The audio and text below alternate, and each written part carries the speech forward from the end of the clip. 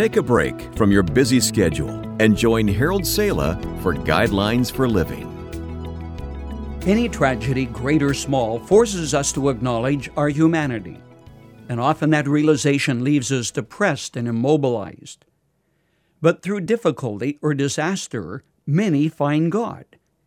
Others turn on Him, blaming Him for the difficulty, accusing Him of failing to stop the tragedy, forgetting that while God loves us, He never promised to protect us from all evil in the world. Many, though, find in God strength, encouragement, and tremendous help. The upward look is the look of faith.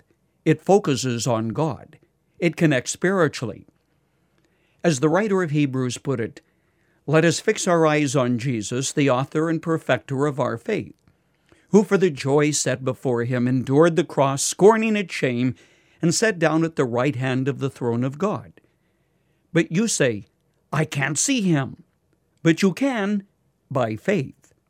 Faith sees what can be seen only by your soul. The classic passage in the New Testament that describes faith is Hebrews chapter 11.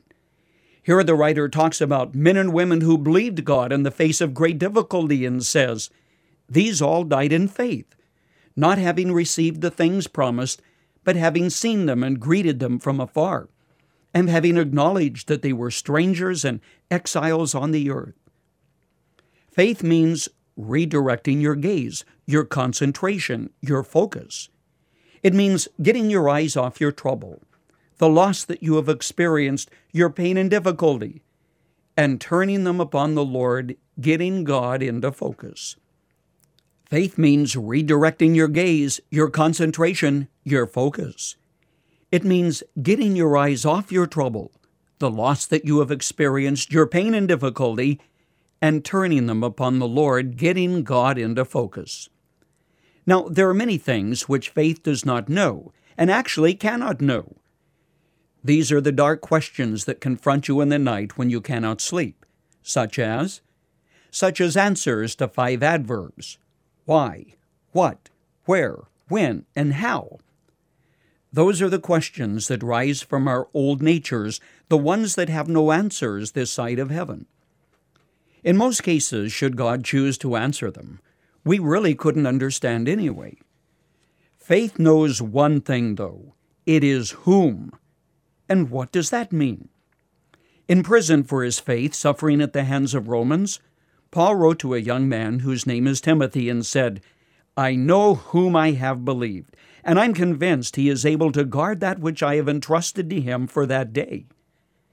Sight rests upon something. Faith rests in someone. Many stumble through life dogged by bitterness, cynicism, and anger, feeling God has forsaken them or doesn't exist at all because they can't understand why something happened. Faith never denies that evil is there, but it sees Him who is above and beyond the evil.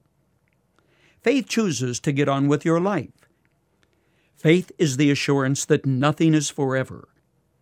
Faith has eyes that penetrate the darkness with spiritual night vision that sees the hand of God in stronger outline than the hand of evil.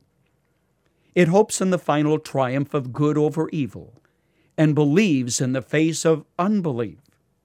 Finally, faith rests in the knowledge that God is good and puts into His strong hand what you can neither reverse nor change.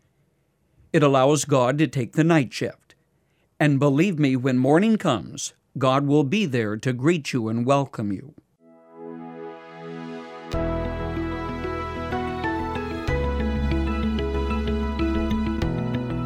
You've just heard Guidelines for Living.